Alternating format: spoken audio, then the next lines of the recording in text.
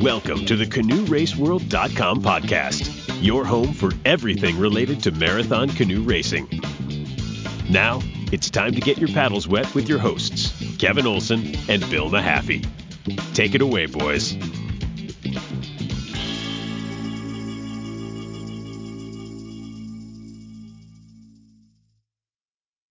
Welcome back, race fans, to another episode of the Canoe Race World podcast. And today we've got a great one.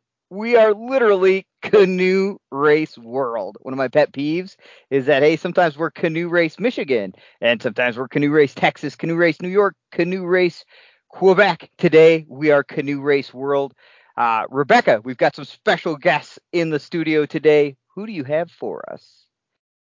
I'm so excited to have everyone meet one of my longtime paddle friends. Every time we get together, I feel like it's just which has been really random. We've met other places besides in the UK.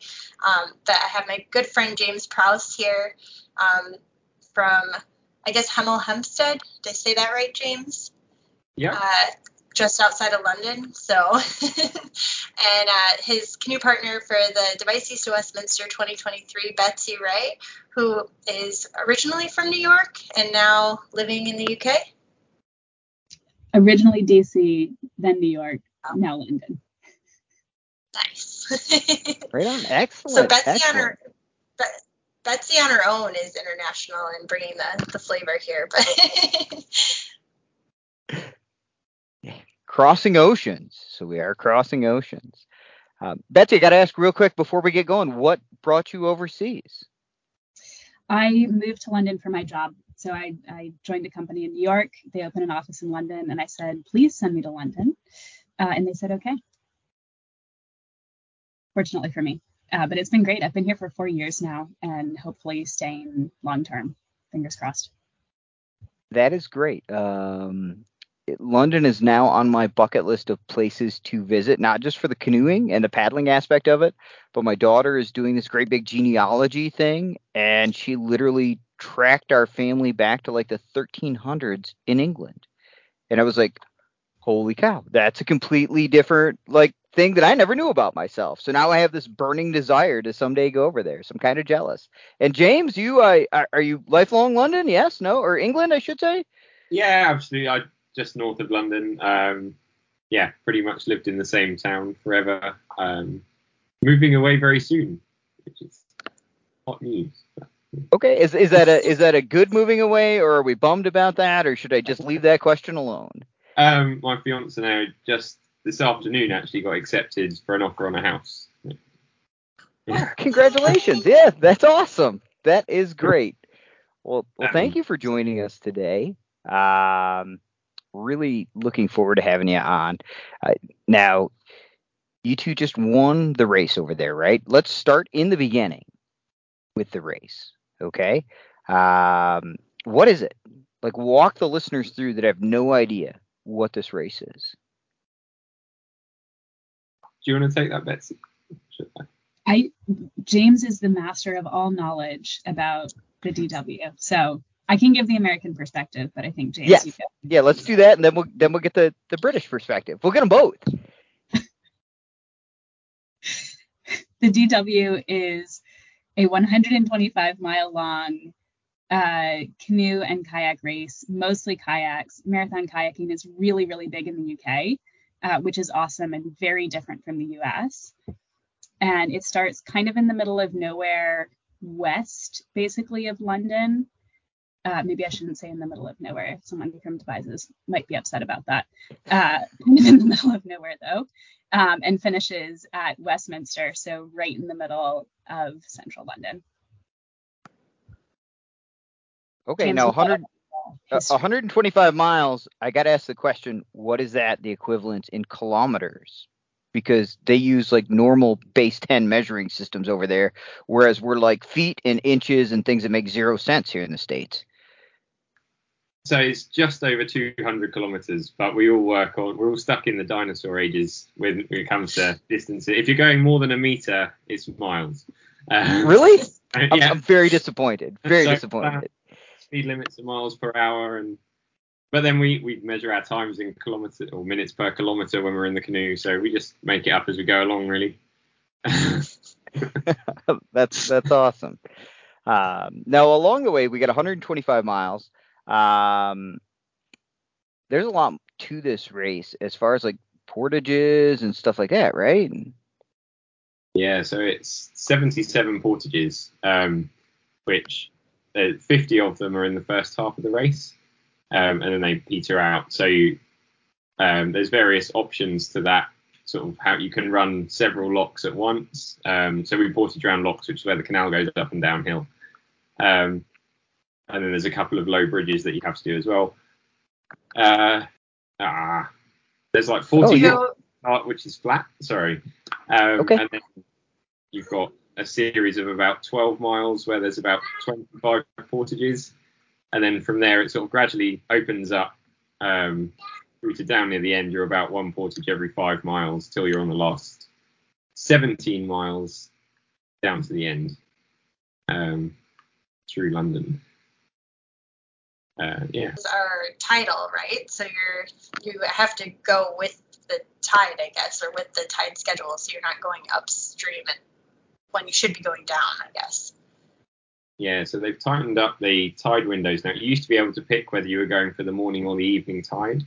Now you have to go for the morning tide, so you have to paddle overnight to get there. The tide windows work out to a 4-hour gap, so you can arrive. Teddington is where the Thames goes tidal. So below Teddington, tide comes in and then it goes out again. So the river comes up and then it goes down, and you can't proceed past Teddington when the river's still coming in.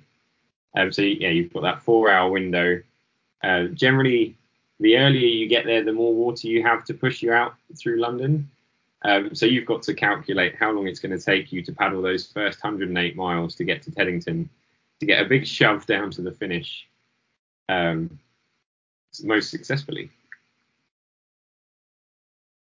Okay, so there's an aspect to this where if you get there too early, you might just be SOL or up a creek because the tide is rushing against you, fighting against you. Is that what I'm understanding correct? That would be what would happen if you're allowed to carry on. There is a window, so you're not allowed to go through that lock until you're in that 4-hour tide window. But the clock does not stop. So if you go much faster than you think you were going to, you just have to sit it out and wait for that tide window to open. But it's not as scary as it sounds. It's 0.2 of a mile an hour is only half an hour difference in time, so you've got quite a bit to play with. You've got a spectrum there to work with. Okay, that makes sense. Now, when you say 77 portages, like how long are these things? Are they? So it's, Betsy, do jump in if you want. They're usually about 50 meters long for most of them. There's a couple of longer ones. There's a couple of really short ones. There's several that are close together. Ultimately, you end up running, the sort of minimum distance is 3 miles. You can run, if you choose to do some optional long runs, up to 5 miles. Not all in one, over, very spaced out. Yeah, of course. So, and that's total running distance for the whole race. So each portage itself might be just like a couple, like 100 meters or 200 meters at most, probably. So yeah, if you do them all together, you don't actually have to like train for a marathon and for a canoe race. No, most of the time you're running, 100 meters max. Yeah, the biggest difference in time with the portages is how fast you get in and out, really. Much more so than how you run them, which is probably a bit different than a lot of the like very long portages that you might get when you have to go like over a dam or something. So I can definitely see that with 77 of them to do. I mean, portaging is something that a lot of people don't actually practice in our sport, right? We go out, we get in a sit and switch canoe, and we paddle, right? And we learn how to paddle on lakes, and we learn how to paddle on rivers, and we learn how to do these different things. With 77 portages, you better be good at getting in and out of the boat in a prompt, efficient manner. Yes? Is it kind of an important skill? Do you guys practice that at all, or? Oh, hugely. We had 7 several training sessions where it would be like, right, today we're focusing on portaging, and yeah, it's just so important. If you can particularly getting back in efficiently, and if you can manage to sort of step into the boat, push off the bank with your trailing leg, and then sit down and the boat's already moving, that's like perfect.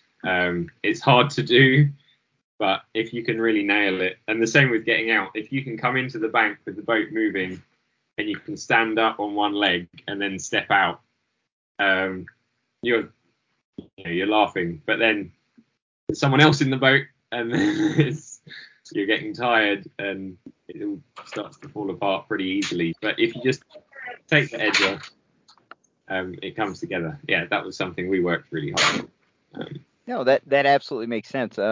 People laugh when I tell them, "Oh, what are you doing today?" "Oh, I'm working on portaging. We're gonna paddle to, on the Asable. I live on the Upper Asable, and we're gonna paddle down to McMaster's today. And in the process, we're gonna get out of the boat at Town Line, and we're going to run the boat up to the stop sign. We're going to turn around. We're going to run back, and we're going to get back in the boat as quickly as we can."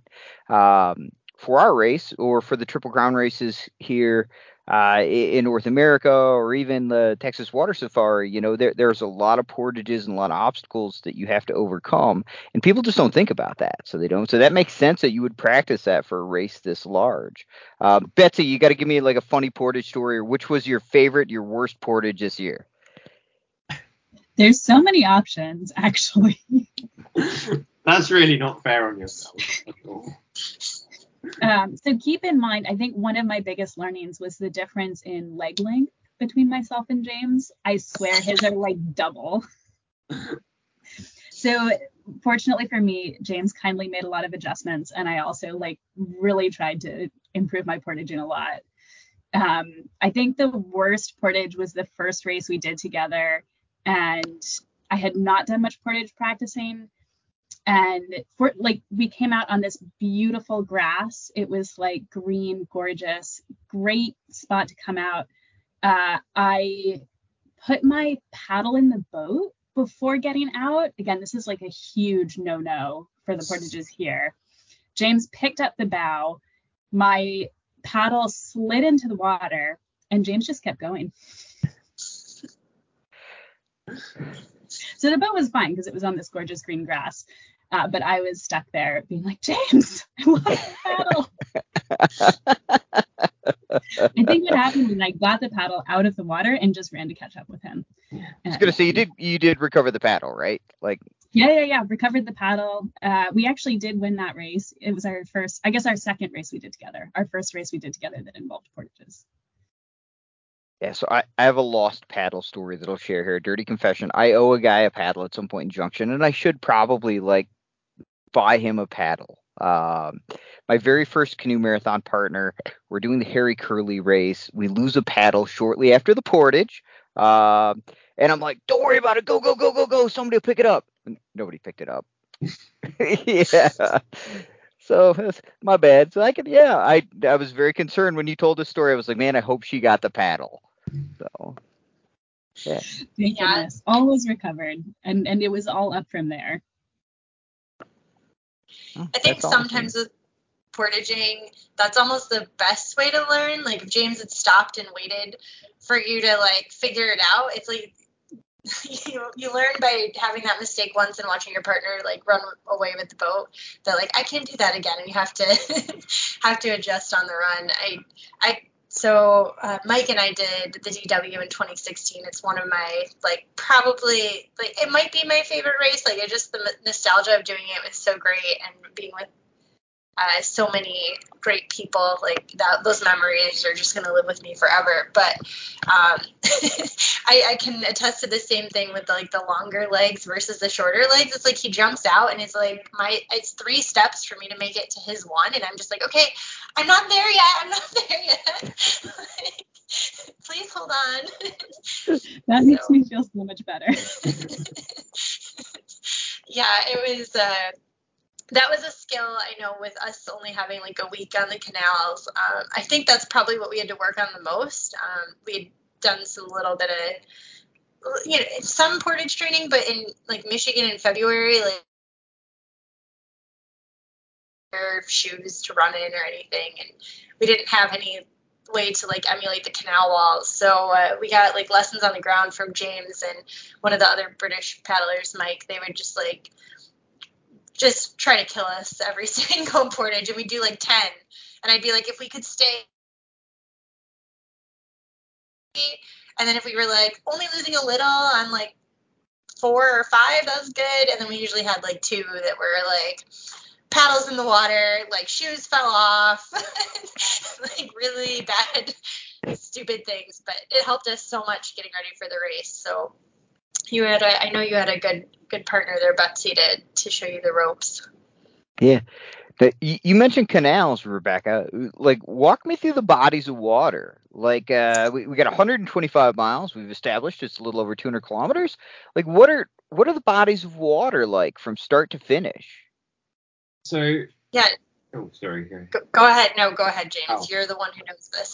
So it starts in, like Betsy said, the middle of nowhere town, Devizes. The race started as a bet in a pub, and that happened to be in Devizes. So that's where the race starts. And it was, can you get there in 100 hours to Westminster via the canals and then the river? So you start on the Kennet and Avon Canal, which it used to be a main arterial canal back sort of pre-industrial revolution. Everything got moved around on barges.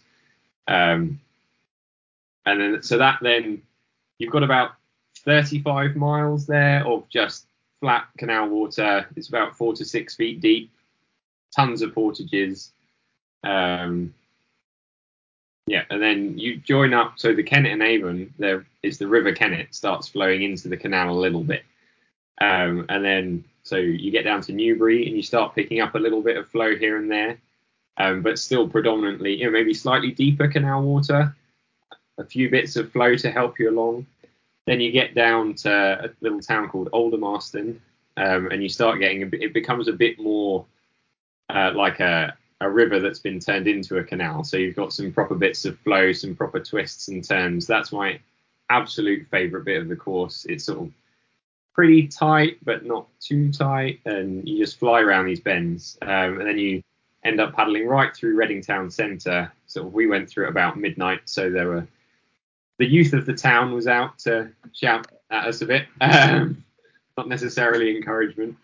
And then you join up with the Thames River, which it varies a lot depending on how much rain there is. Some years you get down to the river and you hear people go like, "Oh, it's like we're still on the canal, but just bigger."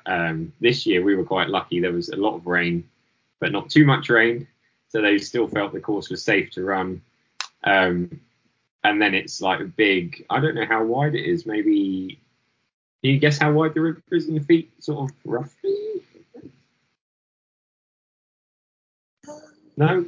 Okay. What would you, in that section, for those of you that have paddled both, what would you compare that section to river-wise here? Like, is there anything in North America that's comparable? So for Michigan paddlers, I thought it was really similar to the Grand River. So definitely bigger than our smaller streams like the Sauble, or even bigger than, well, it's got a lot more volume than like the Susquehanna typically does when we're racing on it at the 70. I think the Susquehanna might be as wide in some spots, but it's usually like just a lot shallower. So it's not a super, it's like if you went up to like to the Classique and raced that, it's definitely a lot smaller than that. So it's kind of I would say just like kind of a mid-sized river. It's not, I wouldn't call it like a huge shipping, when you think of like the Mississippi or something like that. Okay. It's not like the MR 340 people deal with. Yep. No. Going down that. Gotcha. No, it's nice. It still feels like it has turns, and like you can still like pick a line instead of being like, oh, I have to go a quarter mile out of my way to get over there. So I think the year we did it was definitely lower than this year, but it was a nice, like we had some flow and it was pretty nice. It was just a pretty nice, like actually I was very comfortable paddling on it at night.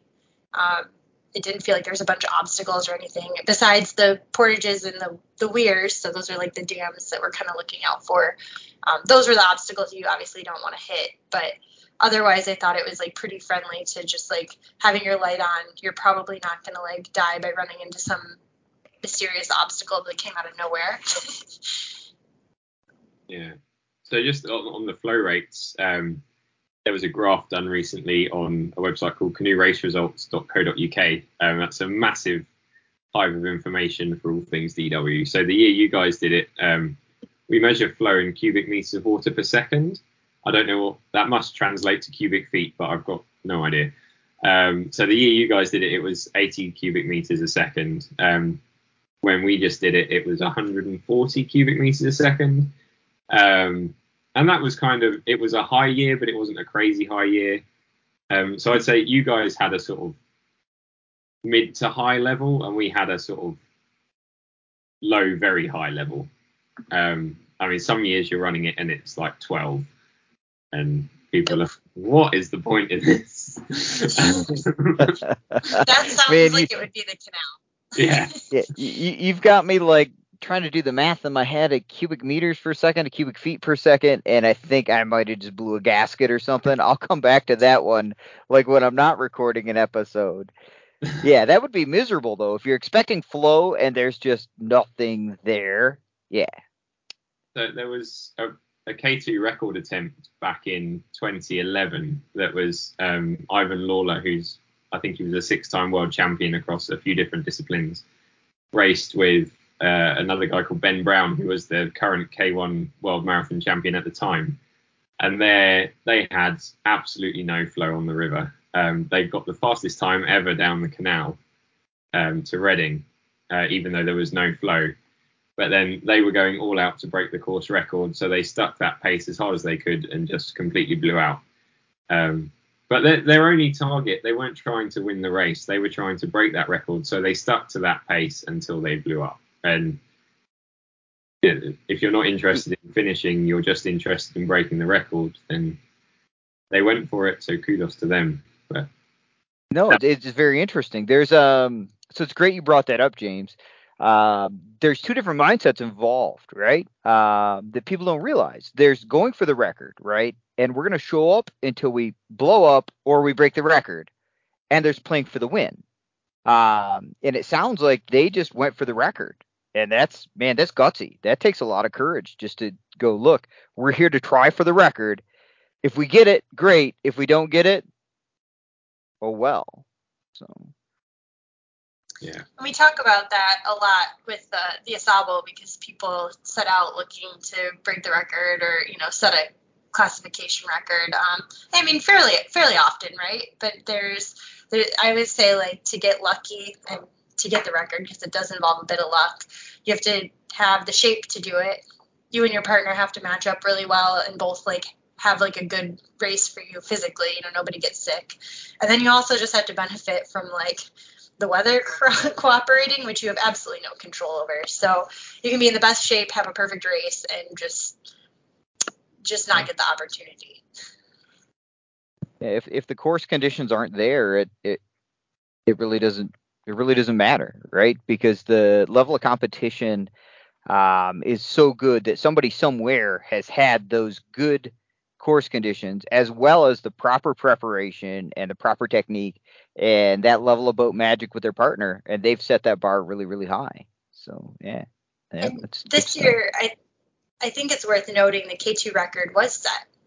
So that's really cool, because I think that was that like 30 years standing, something like that. Wow. So it's a whole nother podcast to talk about the changes that have happened since then. But yeah, it was an amazing thing there was one moment coming out of Shepperton where we just got overtaken by a mixed K2. So you kind of know everyone else we know everyone else involved in the race. And we just got caught by a mixed K2. That was Dan Palmer and Kat Wilson. They overtook us just before the lock. The C2s tend to be a little bit quicker across the portages just because it's slightly higher seating position, is a little bit easier to get in and out. So we caught them back up again across the portage and sat in. And then just behind us were these guys, Keith Moore and Tom Sharp, who everyone knew they were going for the record and the win. And And then it was all three of us came out of Shepperton together, and it was like, so you got the overall winners, the mixed K2 winners, and the C2 winners all paddling out of Shepperton. And I had just enough brain power left to think, wow, this could be really special if we all stick the win. And yeah, we did. So I thought that was really fun. When you mention everyone knowing you guys and then also getting caught from behind, that's one thing, because it is a time trial, right? So essentially it's a time trial. We're all trying to hit the tide window in this four hour section so we can get downstream and finish.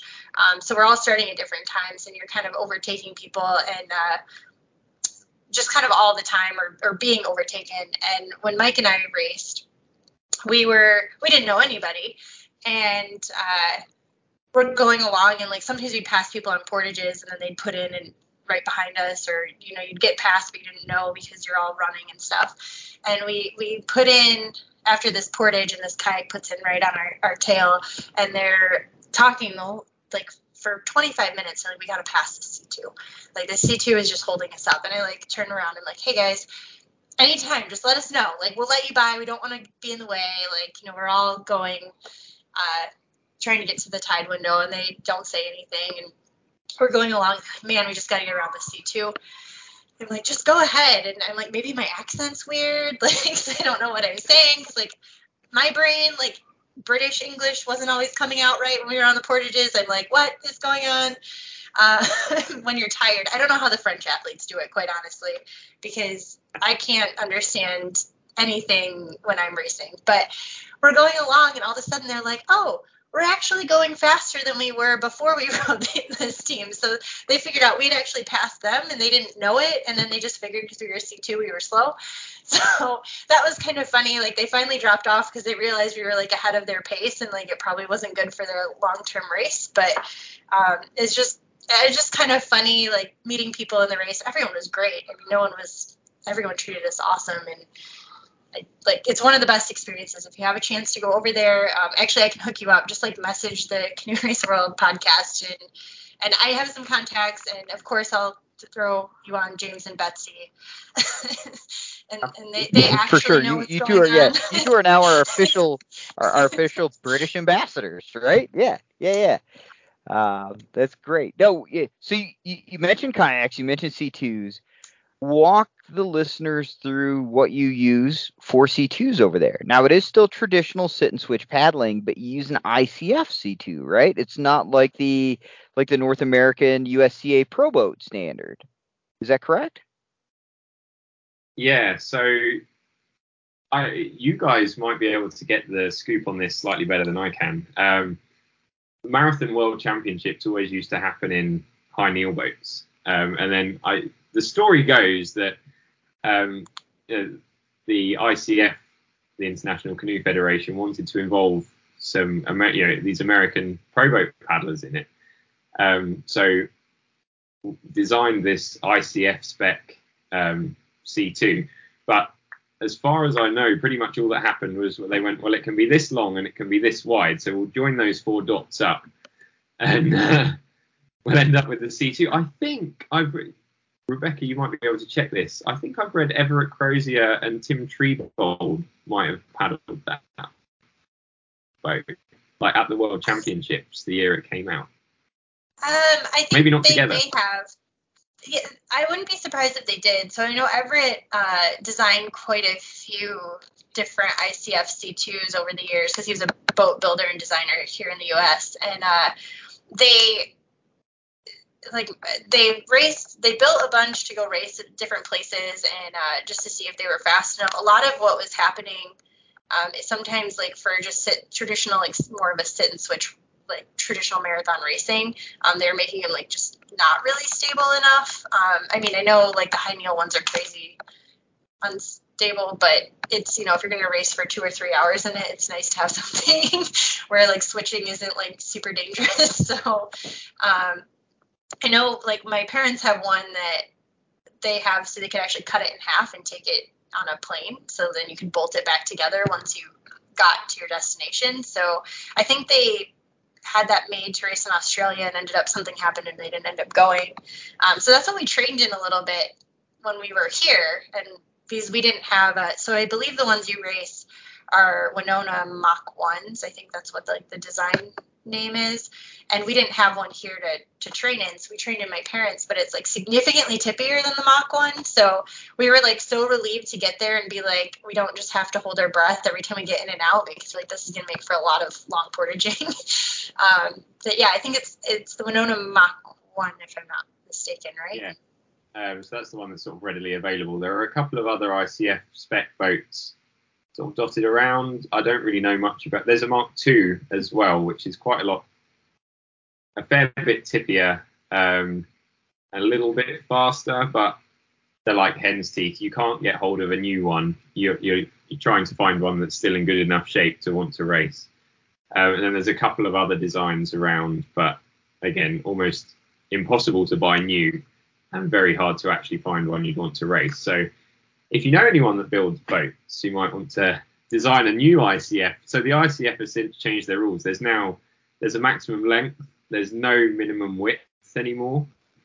So the market is completely wide open for a new design of ICF sit and switch C2.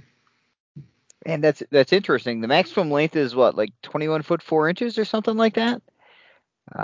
It's 6.5 meters, which is around 21 feet. I don't know exactly. I'm sure you're right. 6.5 meters. No, I'm sure I'm just guessing. I think I read that somewhere. So yeah, we'll go with 6.5 meters because that sounds more scientific. No, I will say with the Mach 1s for doing the DW, the extra stability. So I thought the primary stability was really good, and it's kind of flat on the bottom where you get in.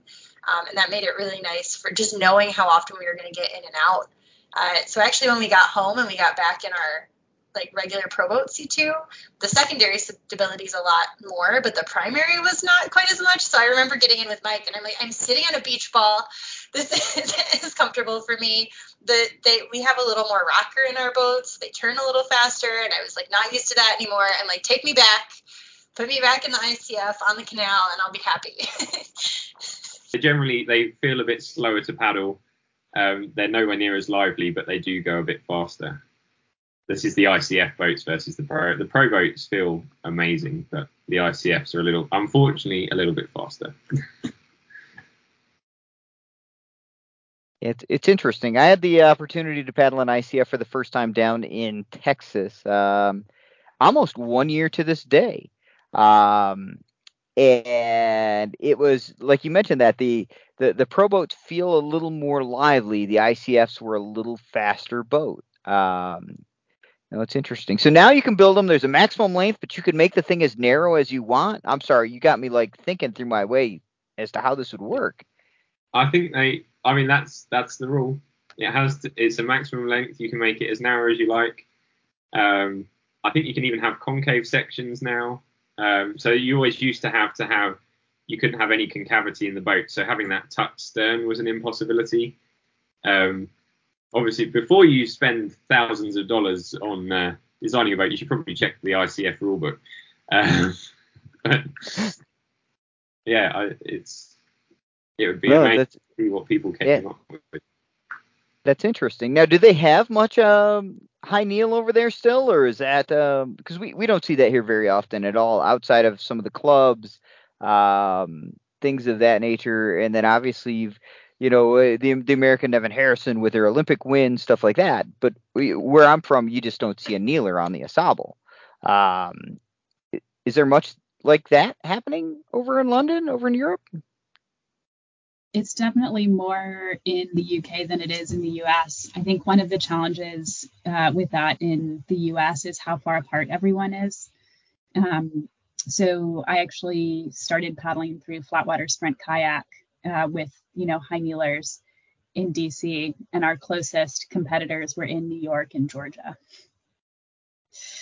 So I think that's a lot of what you run into in the US versus here, on the Thames, it's so perfect for flatwater paddling that you have like 5 clubs within 20 miles of each other, if not closer. And each club has, at least 100 members.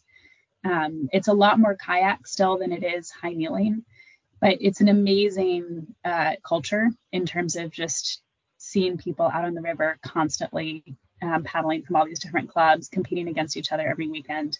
It's really unlike any paddling culture I experienced in the U.S. But I'd love to see the U.S. be a little bit more like that.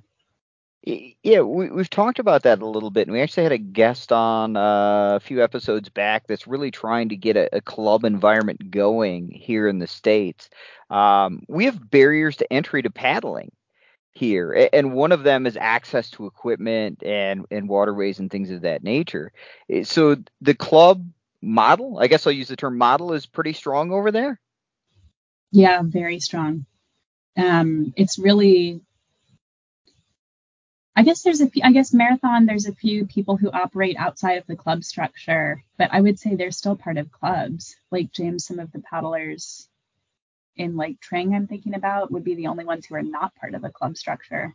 Yeah, most of the time if you start making noise about, so people hear about the DW and they sort of say, oh, I want to do this. How should I get involved? And the first thing is, like, we have British Canoeing is the national governing body. They have you put your postcode in and it shows you where your nearest clubs are. And so that's just sort of how you get involved. There are, like Betsy said, there are a few sort of independent strongholds that probably should be clubs if they were a little bit more organised. But yeah, there's a sort of a few people dotted around who are sort of independent hotspots, but generally everyone's part of a club. Okay. You mentioned the government there briefly. Does the government over there have a big supporting, I guess, role would be the word I would use for paddling over there, or is it all pretty much independent? Or here in the States, it's a little different, and then you go up to Canada, and it's a huge part of their culture, and you've got regional people that are like, this is what they do. They're in charge of the paddling and training the paddlers. What's it like over there?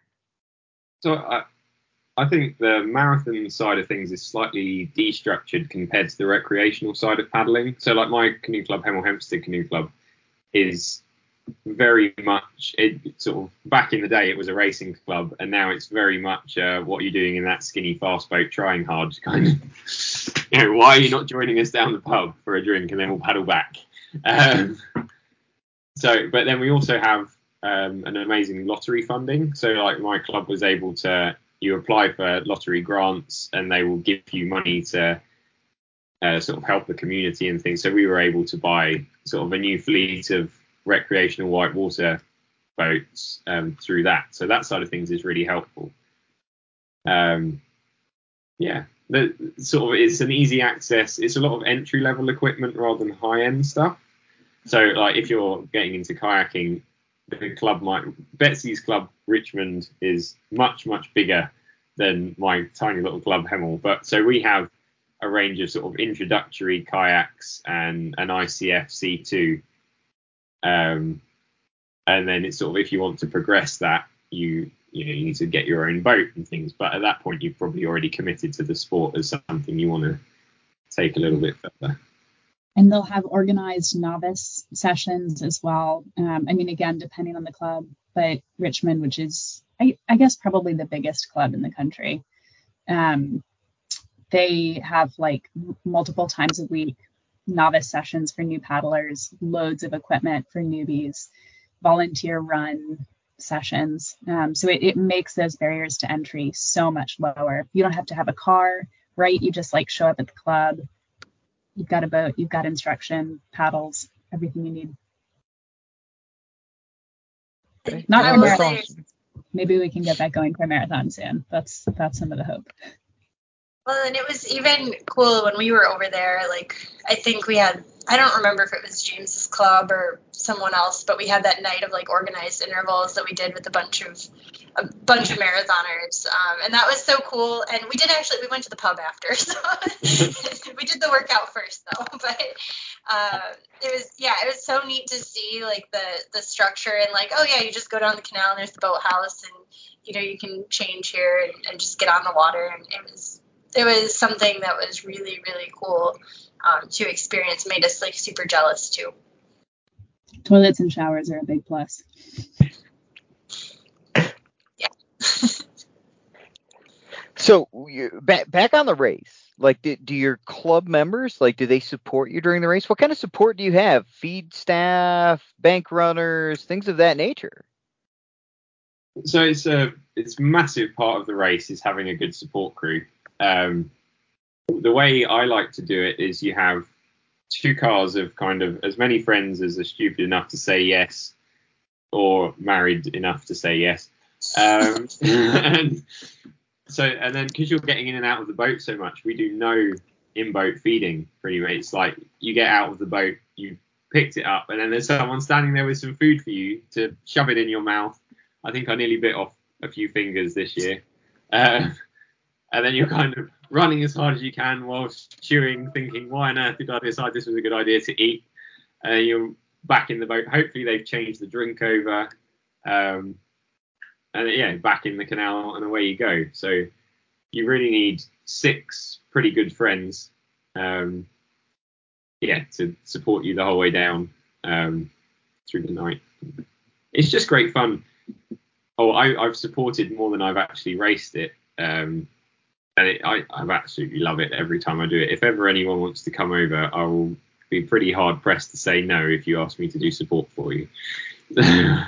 Unless I'm actually racing. But and you definitely need a local, which again, I think when we raced, we probably could have had more people than we needed by a long shot. Like people offered to help, and the team we had was amazing. I mean, James and Mike and Shireen and Alan were fantastic. I don't think we could have done better, but the roads and the driving is crazy when you're from there probably, but it's just, it doesn't make sense in like the American mindset. Like we're just like, oh, we'll drive down here and maybe we'll be able to get to the canal. And we're like, how do you know where it is? And you just like cross 3 roads and like, guys don't have stop signs. Like, I don't know what that's about, but so I would definitely recommend if you're thinking of going, working with, just contacting anyone over there and they'll be able to help you get some support, because it would be wild to try to do it not knowing where you're at. Yeah, I think even this year, my mum, brother, and my fiance were all in one car together, and they're sort of slightly less experienced at the canoe support side of things. They're very good at knowing sort of what we need and pretty fit. There was one portage they got to. I'd set up Google pins, so like, this can't go wrong. Google pins, and it was Marsh, which is a slightly more complicated one. So I dropped 3 pins. I was like, this is the car park. This is where we get out of the canoe, and this is where we're going to get back in the canoe. And they're all in slightly different places. So I'm not sure. No one's confessed who selected which pin to drive to. But they decided it was a good idea to go to Marsh Get Out, which is where we get out of the canoe, which is on the wrong side of the river to where they needed to have parked the car. So my brother and fiance are running around at about 2 o'clock in the morning in these. They're trying to get through people's gardens. They come back to the car. They're like, we can see the paddlers, but we don't know how to get to them. And they look at the map and they're like, oh my God, we're on the wrong side of the river. So then they have like a 10-minute drive to get round to the right side of the river. And then this year they were worried about the river levels. So support crew had to wear buoyancy aids while they were down by the river. So my brother and Angela were running across they were halfway to us, and then they were like, oh no, we haven't got our buoyancy aids, so they had to go back to the car to get the buoyancy aids. And then they're running back across. This is one of the longer portages, so it's like a 700-meter portage, and they're running back, and then they still have to hang around and wait for us for 10 minutes in the cold.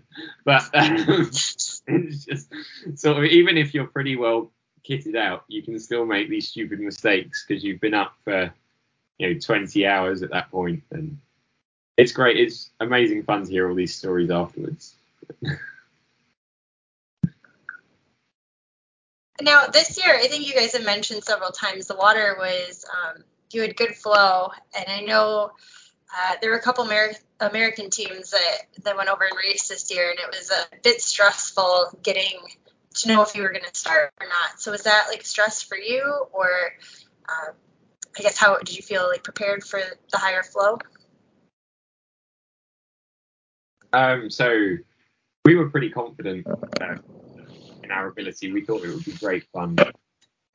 Sort of earlier in the year, it was looking like it was going to be a high year, and we were sort of getting excited, thinking maybe we might be able, if we have enough rain, we might be able to catch Mike and Rebecca's time. And so we were practicing a lot in these really high flow. I absolutely loved paddling with Betsy. It was just, I had complete confidence in the boat all the time.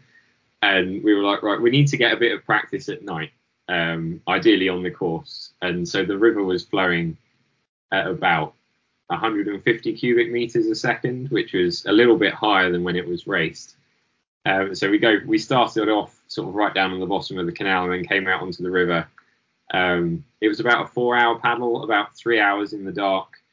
We're ticking off kilometers at sort of less than 4 minutes, which is normally for flat water on the canal, we're looking at about 6 minutes a kilometer.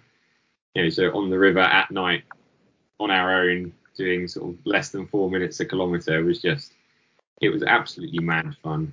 But then at the time we're thinking, this is, we're having great fun, but if people knew we were up to this, they'd probably be telling us off and we'd get in lots of trouble. But then race day comes around and we're going, oh, we've paddled it loads higher than this before. So yeah, it was a great experience. We were still a little bit nervous about getting in just because of the structure of how they'd set out their assessment. I think it is hard for an international. It's not so much that the water conditions were challenging, it's about knowing where to go when. So on that night paddle we were coming in across one of these weirs, just paddling across the top of it, and all of a sudden our boat just got pulled sort of 3 or 4 feet just to the right, out, like we knew there was a big drag, but it just happened and we were like, oh wow, that's different.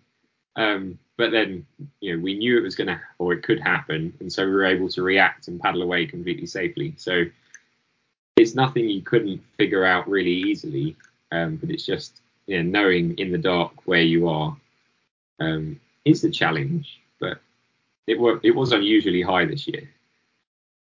So yeah.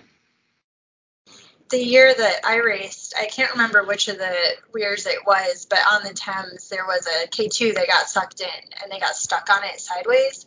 And we were, a few meters off of them, like definitely not in the weir, like that close to the weir, but we saw them there. So we were coming in, and we were yelling to the safety and race officials that, hey, like someone's stuck over there. And I never heard what happened, so I assume they got off okay, but it's definitely like that is one of the dangers at night. You're paddling next to these long, I don't know, are they at least 40 or 50 meters? I feel like some of those, the weir heads there, and it would be very easy to get sucked in if you weren't sure where you were at or aware that could happen.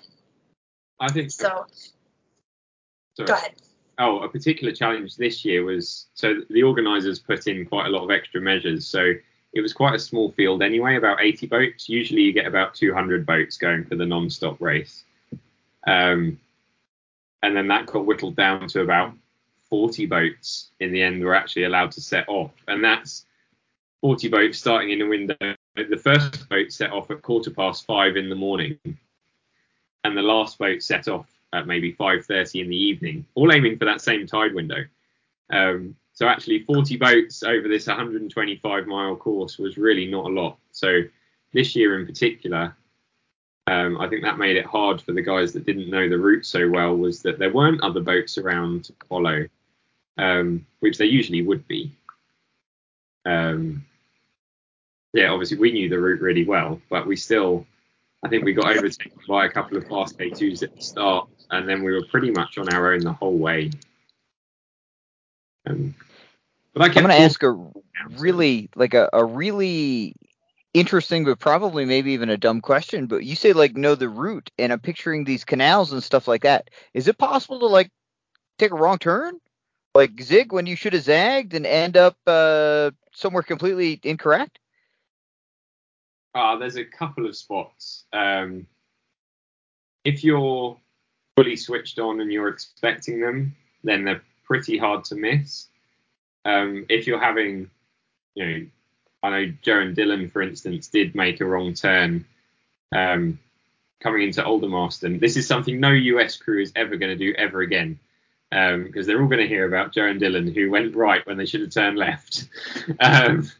But it was very unfortunate for them. I think they were having a few other troubles already. It's something that the support crew would have shouted out at them as well, turn left. But I think they were a little bit worried about how the guys were getting on, and so their minds were wandering.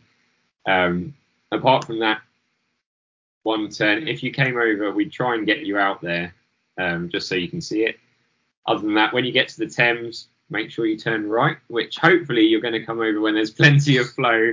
If you turn onto the Thames and you think, wow, we're hardly moving and there's no one else around, you might be going upstream. But you may have made a mistake. So, apart from that, you can pretty much, I don't know, Betsy, you probably have a better opinion on that than me, because I've been doing it for the last 12 years. But... Yeah, I mean, I think it's a lot of the canal section is super straightforward, right? It's literally like a straight line, impossible to mess up. So that part's super easy. I definitely think the points that James mentioned, and then the other parts where I really appreciated having done the course before, not to mention sitting behind James, who's just like, okay, here the river is going to turn left in about 500 meters. And then after that is going to slight turn to the right. And then after that, we have this portage. This is the name of the portage. We'll get out on the left and it'll be about a 50-meter run. And then we're going to get out on the right and we have to go up to shoulders at this. Literally narrated the entire time. Could not be more grateful. But not having that in the boat, there's definitely like some sections at night where we got this beautiful sort of like foggy mist happening, and it does kind of limit your visibility at night. And so there are a few areas where I might just be kind of checking, like, should I be more to the left, more to the right, like which way does the river bend here, but nothing that's going to be disastrous. It's just more about kind of like, am I going to be in the right position? Okay, right on. Well, walk us through your race this year, right? Champions. Walk us through how to go from start to finish, right? So we were feeling pretty hyped up coming into it. So like you say, we picked our start time. We were pretty confident. We were thinking if this goes really, really well, we might be able to do like a sub 18-hour time if we have a perfect run with perfect conditions. So we set our schedule so that if it went, we knew that was going to be pretty unlikely, but we thought the river is really going. We might absolutely fly down. We want to give ourselves the opportunity to set an amazing time. So we started about 2:20 in the afternoon. We were a little bit nervous, which was something new for me. Last time I did the race, I was very confident that if I got to the end, I was going to win. Whereas obviously we had Joe and Dylan chasing us down. They started about half an hour after us. There'd been quite a lot of rain in the build-up, and that first bit, it had washed so many reeds and so many leaves into that first 14-mile section with no portages that it was just unbelievable. I think I probably cleared the bow 200 times. It was dreadful. But then we got through, and we're kind of going, well, actually, we're racing against a load of K2s who can't clear their bow and have rudders. So it's going to be worse for them than it is for us. We had a couple of... Sorry, go ahead, Betsy. I was just going to say, I think the other part of that made that first canal section so much worse is that we had literally done it 2 weeks prior, because there's this whole series of lead-up races. And so that was the fourth one called Waterside D. 2 weeks prior, we had just done that exact section, and it was totally different. Like the water level was fine. There was no debris, no issues. We updated our time schedule based on what we had just done at the race 2 weeks prior. Had no idea to expect that. And then we get on the canal and it's just awful. So I think that was part of what made that section really terrible. Yeah, but I'm guessing James is like an expert at mastering or at clearing the bow, right? Pretty good at it, long reach, yeah. Yeah, so it's slightly more difficult in the ICFs than in the pro boats. That was when I came over to Florida in 2015. I had no idea that you could just kind of do a funky little reach and not actually miss a stroke to clear the bow. But particularly for Betsy and I, we both had to be sat as far back as possible to trim the boat. So I had to miss a stroke to clear the bow. So I just have to flick the paddle round in my hand and then sort of punt the leaves off the front. But I think most of the time I got that down to about one stroke, maybe two a few times. But it was unbelievable. And then we hit the portages after that. So you spend for me, I spent the first 2 hours thinking, oh my God, my ass hurts so much. When are we going to get to this first portage? And then you spend the next 6 hours thinking, oh my God, why are there so many portages? But that was, like I say, we trained really hard for that. And we knew that. So when I did it in 2014, if I'm too many anecdotes, you just tell me to hurry up. No, keep going, man. This is great. This is absolutely like quick interjection. So you two are aware, like the best guests, the best episodes, just tell stories, and you are killing it. Just keep it up.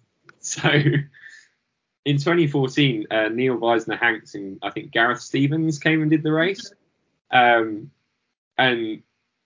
I don't know how their race panned out. I've never sat down with Neil and actually talked about how his race went, but he invited us to Florida, so it can't have gone too badly. And he and his partner they were within a minute of me and my partner to this first checkpoint at Pusey, which is 14 miles in just paddling. So I'm thinking these guys from the US, they can run these boats really fast. But once we hit those portages, we've been practicing this for months, and they just haven't quite had the time. So we find out that they're 6 minutes ahead of us. And I'm kind of thinking, as long as they're not more than 10 minutes ahead of us, we're still in with a shout of how this is going to go. And that kind of got into my head a bit. Then there were some fast K2s that had caught us and gone past. And I'm kind of thinking, this is all happening a little bit too early for my liking. Maybe it's Betsy's first time doing the race. I've sort of gone, I've done this before. This is how it's going to happen. And then suddenly we've had an awful first pound, and we've got overtaken by all these fast K2s. And I'm thinking, wow, if she says, can we stop? I'm just going to say yes and, go and enjoy my Easter weekend. But I think you knew that the faster water was coming. Yeah, I was, we were definitely suffering, and it was worse than expected, which is just like not the feeling you want.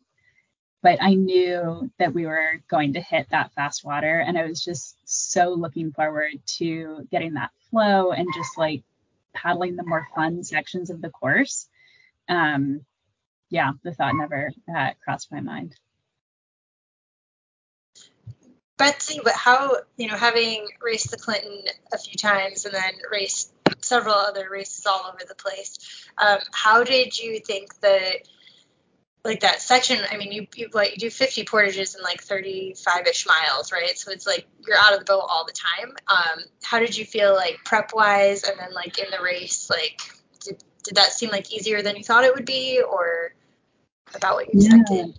Yeah. I think we really did so much prep on the portages. I'm so amazed, Rebecca, that you and Mike came over and just like did a week and then aced those portages.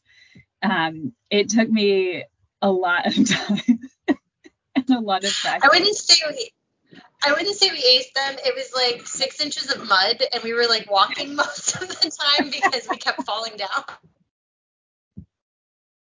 He's like, you guys, like you're paddling really fast, but like you're gonna give up a lot of time if you keep portaging this way. So I don't think anyone was too impressed by our efforts. But in practice, it was going pretty good. Well, you managed them for sure. Footwear is a big tip. That was one of my big learnings this year. I got these like trail shoes that have these like massive, they're basically like cleats, but even deeper like treads on them. That was great because a lot of it is just like vertical mud. But yeah, we did so much portaging. It really helped. Good. If you're listening right now with plans of going over, footwear is very important, and vertical mud, right? I'm not sure I've ever heard the term vertical mud before, but vertical mud. That does That's great. Once you hit the Thames, you start getting proper sort of tarmac or brickwork portages. The early bit of the canal is just came over. It was so muddy and horrible. I think we had pretty good conditions underfoot. I don't remember it feeling too bad. The biggest problem we had was that when we got down onto the Thames, there was so much water, a load of the put-ins were flooded. So it's like, oh man, I really wasn't ready for this. Sort of 2:00 in the morning, it's about 6 degrees Celsius, and I'm knee deep in river water. I didn't enjoy that brilliantly. That was something where I was planning on changing to Gore-Tex shoes at night, but I stayed in my non-Gore-Tex shoes so that they sort of drain a bit, basically. So my feet didn't just stay completely mushy. Okay, so we're at nighttime at this point in the race, and it's 6 degrees. What was the 6 degrees Celsius? Yes. What was the starting temperature? Oh, it was around 14 degrees Celsius. Pretty bright sunshine. It didn't get too cold. Some years it gets really cold. Some years it stays really hot. I think one year it was sort of 20 degrees right through the night, which is crazy hot for England in April. The year before I did the race, it went down to like -4 or 5 at night, and there's these kayakers coming along with their peaked caps and sort of 3-inch icicles hanging off their peaks are there, and people's spare paddles are getting frozen onto the canoe. I don't know of any other year it's been quite that cold. But. Okay, so during this, is it any like clothing wardrobe changes? Anything? Take a jacket or just run it straight from start to finish? That's very much personal preference. We planned on doing a kit change. So Dreadnought Reach is where you come off the canal, you join the Thames. All right, I got to interrupt real quick. Did you just say Dreadnought Reach? Yeah, no idea why it's called Dreadnought Reach. That might be the most awesome place in all of paddling racing, right? Dreadnought Reach. That is sweet. Sorry, carry on. That's quite all right. It's kind of it's the psychological halfway point. You're pretty much halfway time-wise. You know, hopefully you've ticked off the canal and you're into some more exciting river water, or more fast-flowing river water, not necessarily that exciting. And lots of people use that as a time to change clothes. For us, the temperature had really changed by that point. So I think about 6 hours in, I picked up a hat. I think you were pretty cozy the whole way through, though, Betsy. Yeah, I just had the hat on at the same time. I think we put the hats on at Newbury. Yeah. And then I just put on an extra pair of trousers, aka pants, depending on where you live, at Dreadnought Reach. That was coming into Newbury was another beautiful James isn't usually a bow paddler moment. Where Betsy's going, I think it might be time to turn our lights on. It's getting pretty dark. And I'm like, no, it'll be fine. And then we stop, turn the lights on, and I'm like, oh yeah, that was a really good idea. I just would have ploughed on into the pitch black without. But, yeah. So that's one of the rules. Once after dusk, which is sort of about half an hour before it actually gets dark, you have to be front and rear facing white lights, just sort of so you can be seen by other river users. Yeah. Now there's when you say other river users, there is other watercraft on this waterway, right? Like actual powerboat users. What do they call the big long boats? It's a barge or a narrow boat, which Okay. is not all narrow boats are narrow. There's get wide beam boats, which are like two boats, or it looks like two boats made into one. That was one of our peeves on the initial section. It was quite a sunny Easter weekend, so there were various hire canal boats out, and some of them didn't really have a clue what they were doing, and some of them just seemed to ignore us. So there were a couple of times where we had to kind of stop and wait for two boats to pass each other before there was room for us to carry on. And there was a wide beam boat going through a narrow part of the canal, and it's pretty awkward to get in and out at some of these places. So you just kind of have to sit there and take a drink for 20 seconds and then get back on with it as soon as you can. Try not to shout at people too loudly. Yeah. But that was good Betsy fun. shouts at people, doesn't she? Like, I can see it. I Like, did shout I at just people, know it. yeah. Okay. I'm not sure how I feel about the fact that you knew that. You could guess that was really it, yeah. But there were some really nice canal boat users who I said nice things back to them. And then there were some less nice ones where I expressed disappointment in their choices. There was a very cute group of quite young kids who, there was like 10 of them on the bow of this canal boat, and they're going, "Are you going to London?" It's like, "Yeah, we're going to London." And they all scream back, "Good luck!" And we're both like nearly crying, and it's like, oh my God, that was so sweet.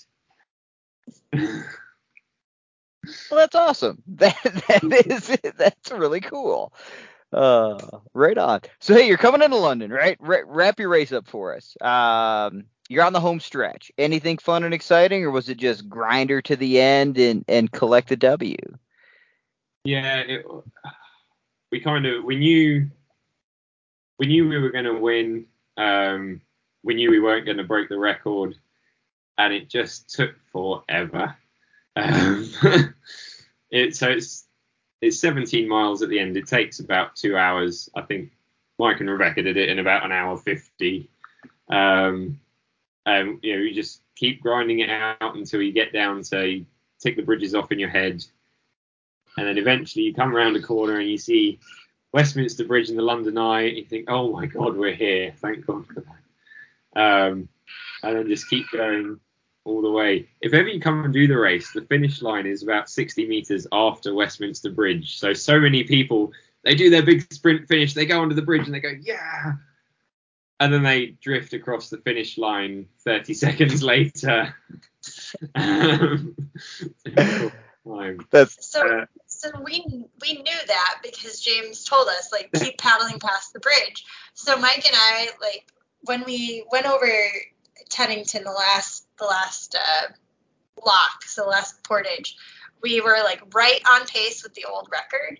So we knew we're like, we have to go as hard as we can, like, the rest of the way to hopefully get ahead. And our feed team was amazing, and they actually like timed us just right. So if we were exactly on pace, we'd get the most flow pulling us down the Thames.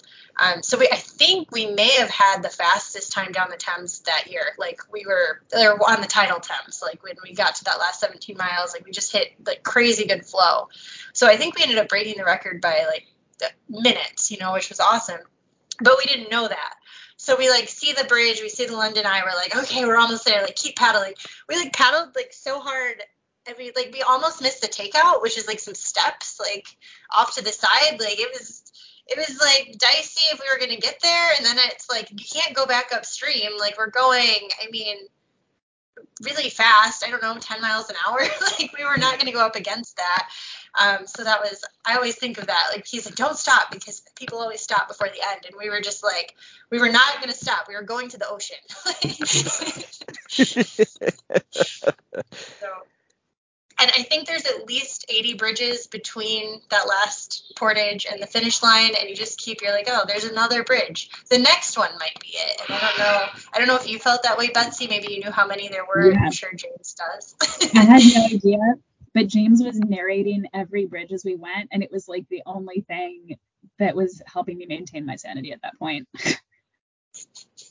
So I do a bit of outrigger paddling at a club called OC UK, which are based on that bit of water. So it's something that the first time I did the race, I didn't really know that. We call it the tideway at all.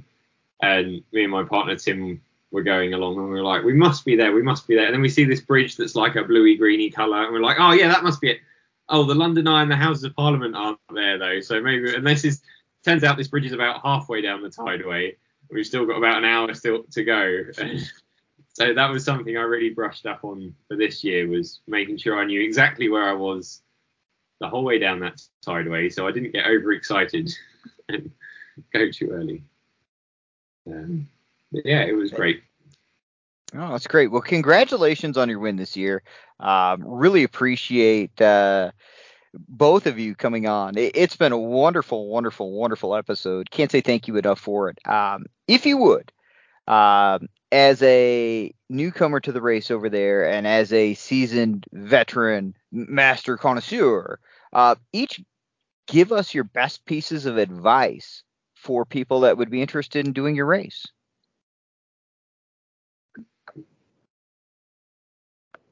So I would say really practice those portages. You're going to be able to run the boat faster than we can, but get in and out. Look up some of the World Marathon kayak portage stuff. They're standing up in the boat before it's anywhere near the bank, and they're standing up in the boat pushing off. And if you can, that's how you win this race, is quick portaging. Okay, quick portaging. Yeah. Do as many one-legged squats as you can manage. Right on. Betsy, what's your best piece of advice you'd give somebody? I was also going to say portage practice, but I think the other piece, which Rebecca has kind of gotten at as well, is how important your support crew is, and that you really want to have a really strong support crew who knows the course, who can really just like guide you down it and help you out with everything. So good news, we have lots of amazing support crew here who I'm sure would be very happy to support some more Americans and show them how to portage. And show them how to portage. Exactly. I'm going to be right back. I'm going to practice my portaging. Well, I think that pretty much wraps it up. Thank you very much for coming on the episode. Until next time, keep paddling on.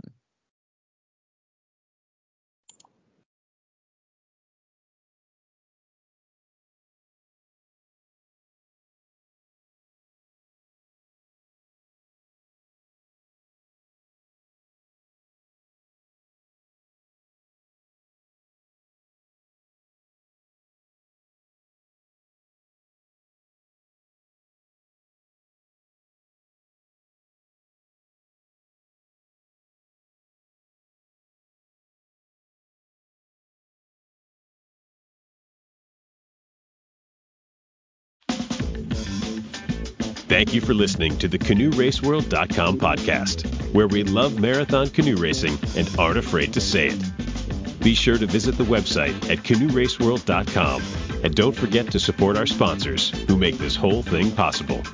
Until next time, keep paddling.